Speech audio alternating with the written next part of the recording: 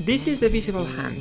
My name is Jordi Blanes Vidal, and I am an Associate Professor of Managerial Economics and Strategy at the Department of Management, London School of Economics. My guest today is Jordi Blanes Vidal, who is an Associate Professor of Managerial Economics and Strategy at the Department of Management, London School of Economics. Today we're going to talk about his paper, Face-to-Face Communication in Organizations, which is co-authored with Diego Batistón and Tom Kirchmeier and appeared in 2021 at the Review of Economic Studies. Jordi, welcome to the podcast. Thank you, Jordi. It is a pleasure to finally have been invited to this wonderful program. So we have actually wanted to invite you for a long time, but somehow our schedules have never really matched. Whenever I was free to host a podcast, you were busy and could not come as a guest, and vice versa. Whenever you were free to come as a guest, I was busy and couldn't be the host. So it is fortunate that we have finally managed to resolve this situation.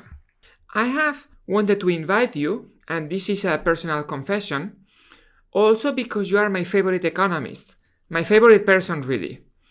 Admittedly, you are not the smartest, you are not the most creative, you are not the most industrious, you are not very well connected, you are not the most fluent. Stop it. You are not the most precise in your writing or the most careful in your empirical analysis. Enough. You are definitely not the best looking economist out there. And yet, something strange happens that whenever you say something or make a comment, I find myself every time in complete agreement with you. Oh, that's really nice to hear. There is something about the way that you think that seems to click very well with the way that I think. This is great, but the scary part for me is that you know exactly all the holes in the paper that we are going to discuss. This is true, but at the same time, you may be able to anticipate my questions and be ready with answers. So it's not clear who this situation is going to benefit. Can you tell me in a couple of minutes what this paper does? So we study the benefits and costs of face-to-face communication in organizations. This is obviously a topic that is highly relevant in the last years, as the pandemic has prevented many workers from being able to engage face-to-face with their colleagues. What we do in this paper is to study in what circumstances the ability to communicate face-to-face will matter. We do this by proposing a simple model on how face-to-face communication affects productivity, and then studying a setting in which workers engaged in teamwork are exogenously able or not to communicate face-to-face with their teammates. We find empirically that workers take advantage of the ability to communicate face-to-face following the predictions of this relatively simple cost-benefit model. So to be clear, this is not a paper that studies working from home? We don't specifically talk to the working from home literature because in our empirical setting, the workers are always in the office. What happens in our setting is that sometimes two members of a team are sitting right next to each other, and in other occasions, they are both in the office but in different offices, located miles away from each other. So being located right next to each other then provides workers with an additional communication channel, which is the ability to talk face-to-face. And what we study is, firstly, what is the main effect of having that channel? And secondly, do the workers use that channel in a way that follows economic intuitions? So the idea of studying communication channels and how agents use them is actually very prevalent in organizational economics. We have models from Bolton and de Watripont, Van Sant, Garicano, others. Do you test the predictions of any of these models? We don't really speak to these models directly. It is true that there are lots of models of communication in the theoretical literature, but the empirical counterpart has really lagged behind, mostly because the ability to measure empirically when and how agents communicate is just really difficult to find. The model that we have in mind is just a model that takes seriously the idea that communication takes time for the sender of the communication, and that this time could maybe be used better elsewhere. Then we see empirically whether workers internalize that. Okay, so tell me what the setting is so that we can fix ideas about what is going on here. So this is the Greater Manchester Police, specifically the Operational Communications Branch, which is the unit in charge of answering 999 calls, this will be 911 in the US, and allocating officers to the corresponding incidents.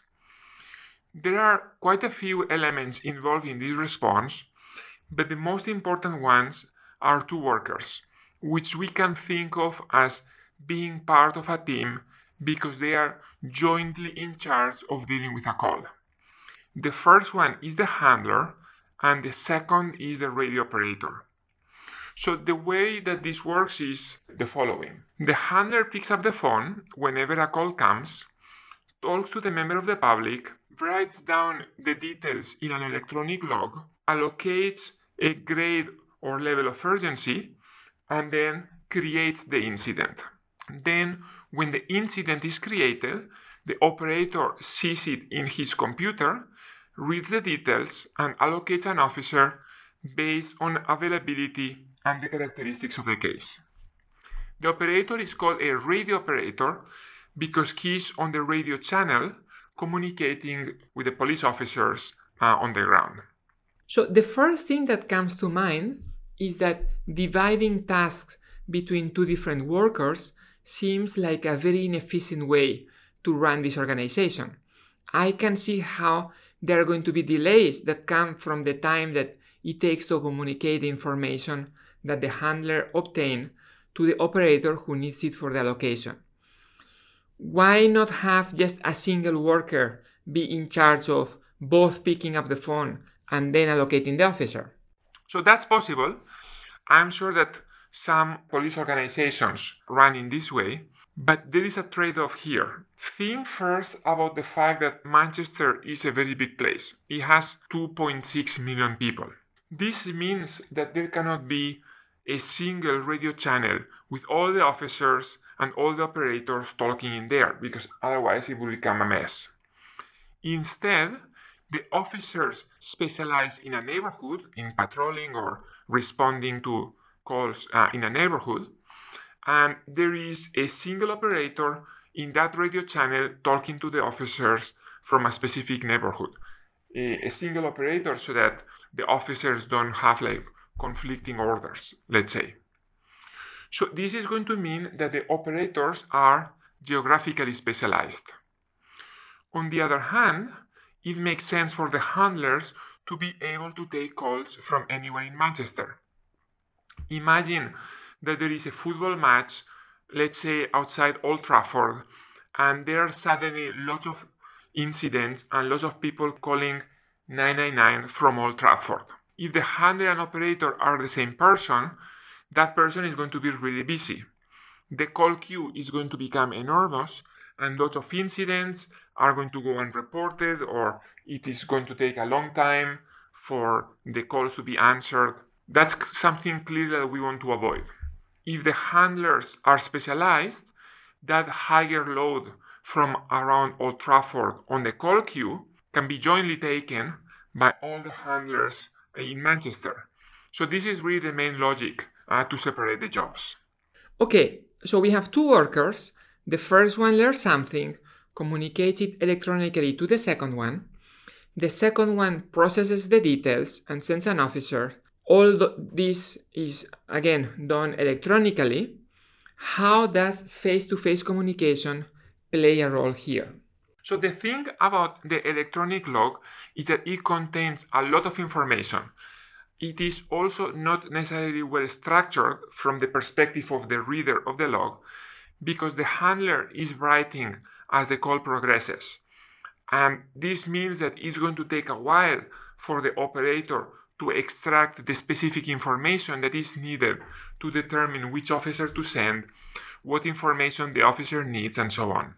We have, in fact, a few quotes in the appendix about things that the handlers and operator told us in terms of these benefits of face-to-face communication. But just think of one thing that one of them said. They said, and I'm paraphrasing here, have you ever tried to argue by text? They said, the other person is always going to misinterpret something. This is the same here. In the electronic form, the nuances of the case are often going to be unclear, but if the handler and operator are in the same room, the operator can go to the handler and ask for the specific details that are critical to this allocation decision. Okay, so that's fine. I can see how face-to-face communication can help. Are they able to communicate face-to-face? Well, sometimes yes, and sometimes no. This is really the idiosyncrasy of the way that the communication branch was organized, specifically prior to 2012. Handlers and operators, again, before 2012, were distributed across 4 buildings in Manchester. Just think of one building in the north of the city, another building in the south, and so on. The operators in a building were responsible for allocating officers in the area around the building. So the operators in the north building were allocating officers in the north. Each operator allocating officers to calls that came in a different neighborhood of the north. Now, the handlers were also split across the 4 buildings. But as we were discussing earlier, the handlers could take calls from anywhere in Manchester. Okay, so let me anticipate this. Because the handler takes calls from the same call queue, the match between the characteristics of an incoming call and the handler that is assigned to the call is random. So this is what you are going to exploit for identification. Let me say here that I love this type of identification strategy. Devoted listeners to this series of podcasts can find discussions of this in episodes 21 and 26. Yes. Incoming calls are deterministically matched with operators. That is, if I call from a certain postcode, 100% of the times, the operator that deals with that call will be the one in charge of the neighborhood that includes the postcode. But the fact that the handlers pick up the calls on a first-come, first-served basis means that sometimes an operator is reading a log written by a handler that happens to be in the same room, and sometimes the operator is reading a log written by a handler in the other part of Manchester. Okay, so I can see what the empirical strategy is here. Let's imagine that all the balancing tests reveal that collocated incidents and non-collocated incidents are identical on average. What happens when the handler and operator are in the same room and can communicate face-to-face? So the first effect is a positive effect on the radio operator, who, remember, is the receiver of this face-to-face communication. We find that same room incidents in which face-to-face communication is possible are allocated faster. Specifically, allocation time is 2% lower. What is allocation time? Allocation time is the time that passes between the moment that the incident is created and the operator sending an officer to the scene of the incident. If you want, is the closest proxy for the processing time on the part of the operator. Another measure of delay will be response time, which is the time lag between incident creation and the officer arriving to the scene. But essentially, everything that I'm going to tell you about allocation time holds also for the response time. Okay, so why do we care about allocation time? Is this something that the Greater Manchester Police somehow wants to minimize? Yes, the police cares about this allocation time for several reasons. The first one is that there are nationwide targets about how quickly calls should be allocated and responded to. If a police force doesn't meet these targets, then it's going to get into trouble with the national government. To the extent that workers internalize that objective, then that will also be something that they care about. The second is that these measures are important determinants of public satisfaction. That is, when the callers are asked about their opinion of the police or their satisfaction about the way that the call was handled, response time is an important predictor of that, and we have some evidence in the paper about that. The third reason is that there is another paper by distinguished authors, Blanes, Vidal, and Kirschmeyer, that... Really fantastic paper, if I may add. I agree. Really fantastic paper that shows that the likelihood that crimes are solved is higher if the police takes less time to respond. So we have the baseline findings in which being collocated helps individuals communicate better. This is of course very intuitive. After all, you and I are collocated and we can communicate very well. Well, we are not actually collocated. Of course we are collocated. This is just a natural corollary from the fact that we are inhabiting the same body. Well, we may be collocated along the space dimension, but we are not collocated along the time dimension. And this is undoubtedly creating some barriers to communication here. For instance, when you ask a question, we have to wait in time until it reaches me, and then after my answer, we have to reverse the time dimension so that you are able to understand it. Oh, that's true. I understand now. This is a natural feeling that the interview is giving me, quite unlike any other that I've had in this series. But at least we're face to face. You mean to say face inside face? Okay, so we have the baseline findings in which the two workers can communicate face to face. If they can do that, they will work faster. One advantage of the special relation that we have with each other is that I have managed to get hold of all referee and editor reports from this paper, including from journals from which the paper was rejected. Now, these are highly confidential and well secured in your computer, but I have got hold of them and found that one editor and or referee said, and I'm paraphrasing here, I believe that if I can also reach out to someone else with in person in addition to electronically, I will get through a little faster, but how should I think of that overall? I'm left unsure. Well, what I will say here is there are lots of things that we economists believe that should be true in theory, but that when we go to the data, they happen to not be there. This is the first time that the causal effect of face-to-face communication has been identified. The effect is small, but in some sense, it is surprising that there is an effect at all, because this is a relatively standardized setting with experienced workers for which one would expect that electronic communication works pretty well. The second thing that I will say to that main referee and slash or editor is that the main contribution of the paper is coming really later in our discussion, in showing that there is a trade-off between cost and benefit, and that workers understand and react to this trade-off. Here is another quote from a desk rejection. Interesting case study, but contribution not high enough. What do you say to that? Outrageous, ridiculous, an inverted pyramid of people. I completely agree. These editors either don't know what they're doing or they didn't bother to read the paper, except obviously the editors that accepted it. I have to say here that these were negative comments, but the paper was very well published in one of the top 5 journals in economics. Thank you. We were very happy with the outcome. So did you get a salary raise? No, but I'm still holding hope that my excellence will be monetarily recognized. You know that anything that we can do from the Visible Hand podcast to contribute to this cause, we're willing to do. Thank you. I know that you have my best interest in mind. So you have talked many times about the trade-off here, the trade-off there. So far, we have only discussed the benefits of the ability to communicate face-to-face. What are the costs? The benefits come mostly to the operator because he has better and faster information that he can use to allocate the officer more quickly.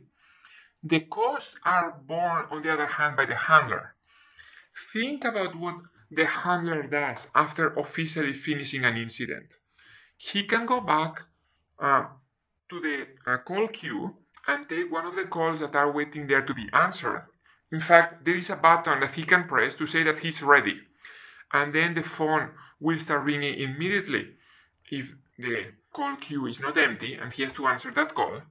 Alternatively, he can press not ready if he needs to make a couple of notes or take a break, or importantly for our purposes, maybe answer the questions from the same room operator about the incident that he has finished creating.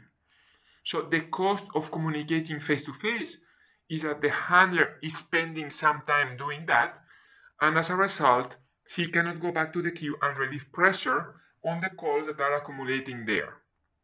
So can you measure this empirically? Yes, we have the time at which a handler presses the button ready after finishing a call. And what do you find? We find that handlers that have just finished same room incidents spend more time not ready than handlers that has finished incidents in which the operator is not in the same room. So on the one hand, this provides confirming evidence that they are communicating face-to-face with the operator, and secondly, this reveals that there is a cost to communication. So just to be clear, all these things that you have mentioned so far are coming from regressions on a sample of incidents where the independent variable is a same room dummy, and the regression controls for handler and operator fixed effects, our fixed effects, and a few more controls. Anything else that you want to say there with respect to the identification of these baseline effects? Yes, one thing to say is that in 2012, this arrangement that I have described, whereby handlers and operators were spread across 4 buildings, ended.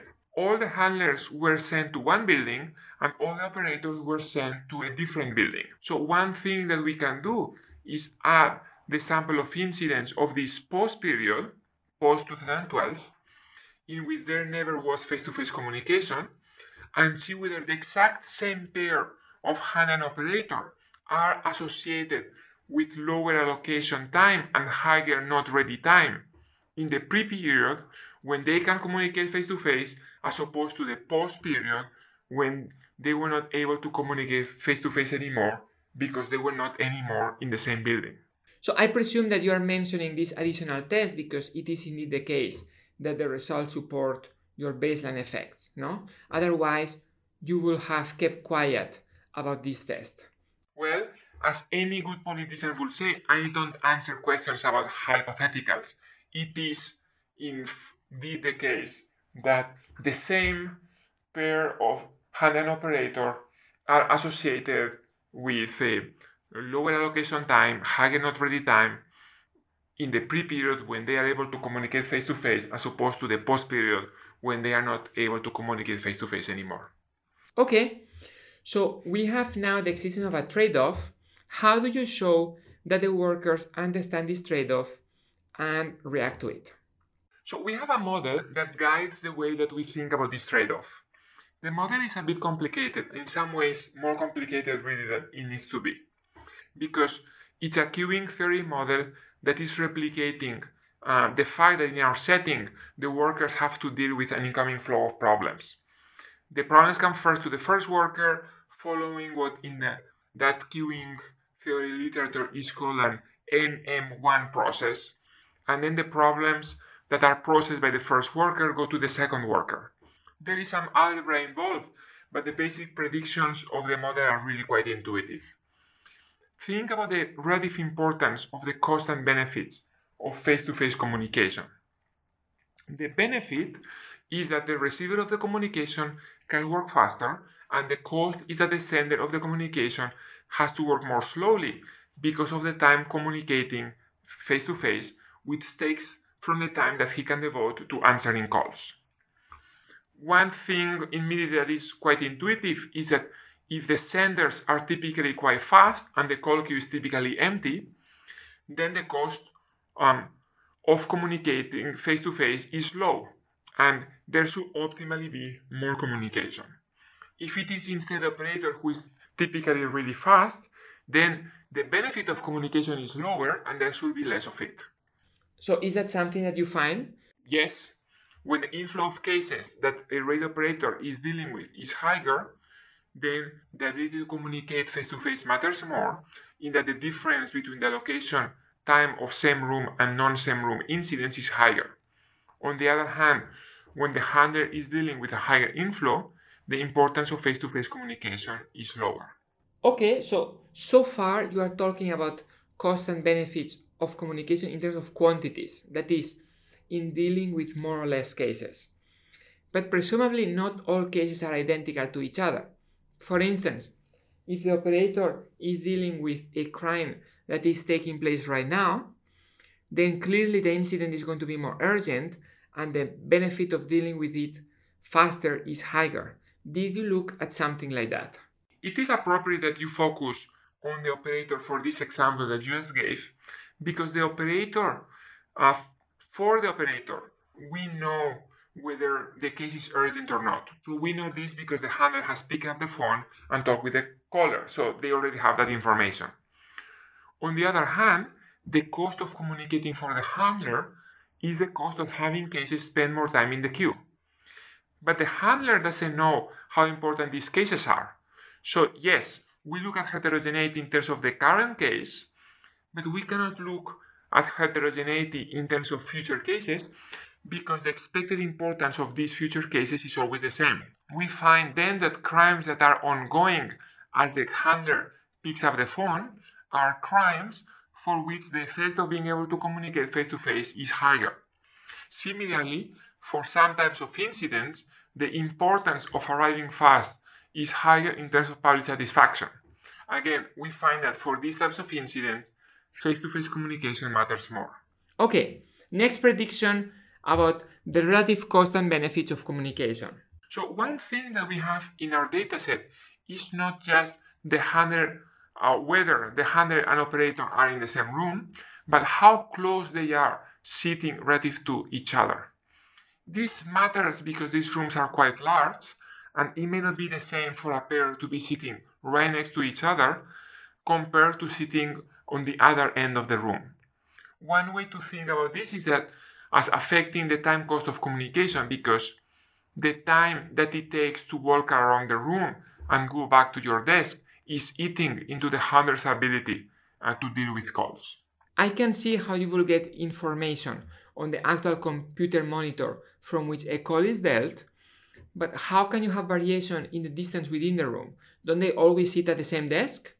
So this comes from the fact that handlers hot desk. Some days they sit in a particular desk, and other days they have to sit somewhere else because maybe their preferred desk is occupied. So for a pair of handler and operator, we can see whether on days on which they are sitting closer together, the location time of the operator is faster. And this is indeed what we find. So I'm surprised that you find something here. I would expect that such short distances don't really matter so much. We were also surprised, but it turns out that the effects are quite strong. Being less than 2 positions in distance is associated with a very high effect, but being on the other side of the room is essentially equivalent to being on the other side of Manchester. I guess one question here is about the endogeneity of the sitting allocation. It may be that this year I am friends with a specific operator, so if I sit next to him and I communicate a lot with him. But in that case, the interpretation is not that distance matters, but that friendship matters, and that friendship also affects distance within the room. Is there anything that you can do here? So not a lot. We can do a couple of things. First is that we control for the fixed effect of the handler operator and semester pair. So now your concern will have to be that on days on which I happen to like a particular operator, I sit next to him, because we're already controlling for the pair at the year level. The other thing that we do is that we can see whether these results are identical on days on which the room is very busy. And the handlers have very little choice in terms of where to sit when they arrive to their shift. We find that these effects are unchanged on really busy days in which the potential for endogeneity is lower. So we have been talking so far about these two workers as if they were maximizing the same objective function. There is no conflict of interest here really. They are internalizing each other's objectives perfectly. Is this how you model them? And is this a good way to think about this production process? So to answer your second question first, broadly speaking, yes. There are no high-powered incentives in these settings, as this is really common with most organizations in the public sector. Because of multitasking, a variety of other concerns, workers are paid a fixed wage, and that's mostly it. However, there are some career concerns. For instance, handlers can belong to one of two pay grades. They start at the bottom, and if everything goes well, they move to the top one after a few years.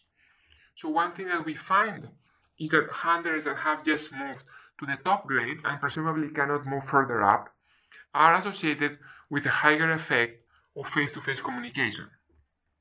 One other thing that we find is that handlers that are in the month of their performance review are associated with a lower effect of face-to-face communication. We don't really have a full-fledged strategic model, among other things because putting a complicated strategic model on top of a succession of MM1 queuing theory models will really be too hard. But you can think of the main model as one in which the handler determines the amount of communication, and there is a parameter that captures how much the handler internalizes the benefit to the operator. And having just been promoted and being in the month of the performance review are proxies for this parameter. So this relation between the behavior of handlers and their career incentives kind of presupposes that they are rewarded by focusing on their own metrics instead of helping the operators. Is that something that is true in this setting? So we don't have causal evidence on this, but we have some correlation. We find that the likelihood that the handler is upgraded to the higher pay level is negatively correlated with the time that they spend not ready during the previous year. So at least from a correlational perspective, there seems to be some evidence there. Okay, so it seems that these people are very sophisticated in the way that they take advantage of collocation to communicate or not. I guess a natural question here will be in terms of what we have learned from study this very specific type of workers and production environment. So remember that I mentioned at the beginning that the theoretical literature on communication in organizational economics was enormous and by now quite sophisticated. The first conclusion from our paper is that, at least in our setting, you don't really need a lot of sophistication. A simple cost-benefit model explains pretty well the way that these workers seem to be behaving. In some sense, this is also the result of the fact that, of course, we're studying a relatively simple production process. Just two workers, the first one has something to say to the second, but maybe not the other way around. But at least in this setting, cost-benefit is kind of all you need to explain communication patterns. So what about in terms of external validity? Clearly, as you just said, this is a very specific organization. Not sure that the numbers here can be extrapolated to the other settings that we care about. So this is true, but if you expect that the number that you get from a paper is going to extrapolate to all other settings, then you're going to have to throw 90% of empirical work in economics. I told you earlier that in some sense it was surprising that we find a positive number at all, because this is a relatively standardized production process in which the problems are relatively homogeneous. Other settings, say like the contracts that lawyers have to write or the problems that academics have to solve, also working as teamwork, are going to be less standardized, and their face-to-face communication potential is going to be even more important. On the other hand, in other settings, maybe the importance of having to move fast may be lower, so there are arguments for the specific number in other settings being either higher or lower. The typical thing that people say when they are asked about external validity is that the baseline estimate, the actual number, may not be the same in other settings, but the qualitative patterns may be easier to extrapolate to other settings. You have a lot of heterogeneity results. Is this something that you also want to say here? Well, actually, yes. Thank you for mentioning it. The qualitative patterns may be easier to extrapolate to other settings. Thank you, Jordi, for coming to the program. It is a pleasure for me, and I hope to be invited again. My guest today has been Jordi Blanes y Vidal. My name is Jordi Blanes y Vidal, and this is the Visible Hand podcast. Please visit our website, thevisibleHand.uk, for links to the other papers that we discussed. Introductory music and logo by Aitana Blanes Iso, episode produced by Anderson Tan.